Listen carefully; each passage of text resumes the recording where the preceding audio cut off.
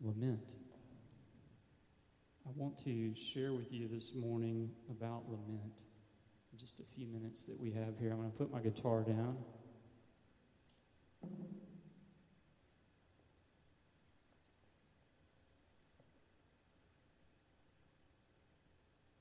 Why lament?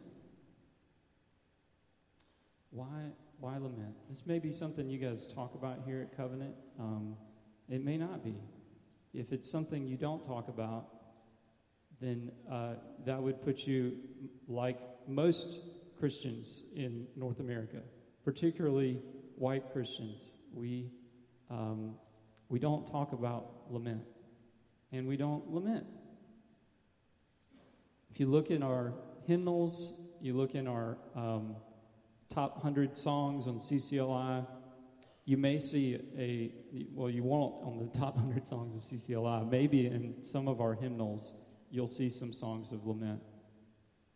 But if you open up the Psalms and you flip through and you start reading and you start looking for places where the psalmist is crying out from pain, sorrow, anger, confusion, you'll find 40% of the Psalms take us in that place, take us to a place of lament. 40%. Why? Why lament? I see in the Psalter, I see in the Psalms, God inviting his people to have lament as part of their lives, part of their spiritual formation even. Why? I'm just going to give two reasons this morning, just a couple of things to chew on. One, Jesus lamented.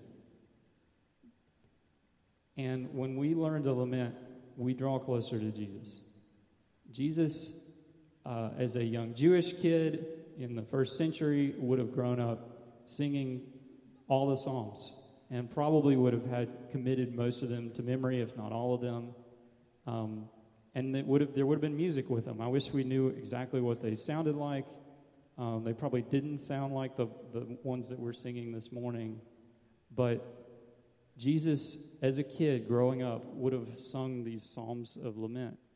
And I would just submit to you that he needed those psalms of lament for the life that God the Father called God the Son to live on this earth. In Isaiah, he's described as a man of sorrows, right, who's familiar with suffering. And you see in the Gospels, Psalms kind of just pouring out of Jesus at different points. They pop out in different places because they've so become part of who he is, because he's sung them and he has sat with them and he has memorized them since he was a little kid. But one place in particular where a psalm pours forth from Jesus' lips is where? It's the cross. Right? In this the linchpin moment in our history, in our story, and in Jesus' own journey on earth. On the cross, Jesus cries out, my God, why have you forsaken me? Why are you so far from helping me? Psalm 22. Right, and we see in Jesus how the Psalms that formed him gave him tools to live the perfect life that he lived, right? To go to the cross, to suffer, to be the Messiah. The Psalms shaped and formed Jesus' own heart to express to God that even in that moment, right, in this moment when darkness is over the earth, and in our theology we say, God has turned his back on the Son in a sense in that moment, like our sin is on Jesus. Even in that moment, Jesus has language with which to cry out to God. And I think that's what Psalms of Lament are about. And this is kind of my second reason that I think we must learn to lament. We must learn to sing Psalms of Lament. Is God wants the kind of relationship with us that is so intimate and so trusting that we can talk about the stuff that is bad. that we can go to him and say, God, I'm angry at you right now. I'm angry. This thing happened. It shouldn't have happened. And God's like, come to me. Talk to me. Tell me about it.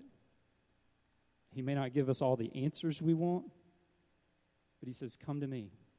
Here's a psalm. Use this psalm. If you don't have language, speak it to me. God wants us to cry out to him. God wants you to have the kind of relationship with him that can survive a fight. Right? I don't know if you guys have experienced this, but like, for me, my best friends are ones that I've had a fight with, and we remain friends afterward. Because there's something about that moment where you kind of test the trust of the relationship, right? And you're actually honest about something that hurt, you know? That relationship becomes deeper and more intimate when you work through that thing. I mean, imagine a marriage where the husband and wife never fight. How much joy, intimacy, connection is going to be in that relationship, right? Because we're both sinners, right? So we're going to hurt each other. Like, stuff's going to happen, right? The question is, are we going to move toward each other in the pain, in the hurt? And it's the same question for our relationship with God. When the moment comes, and some of you are probably in this season right now, you've suffered a loss, you have been betrayed, you have lost a friend.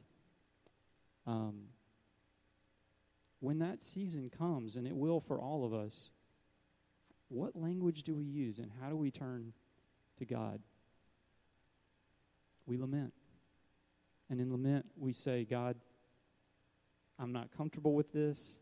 I don't like this. This hurts. But just in the act of turning to him instead of away from him and singing or speaking to him, we're saying, God, I trust you. I trust you enough that we're going to have this one out. We're going to talk it out. We're going to work it out. God wants you to have that kind of an intimate, trusting, safe relationship with him. And I hope that you will.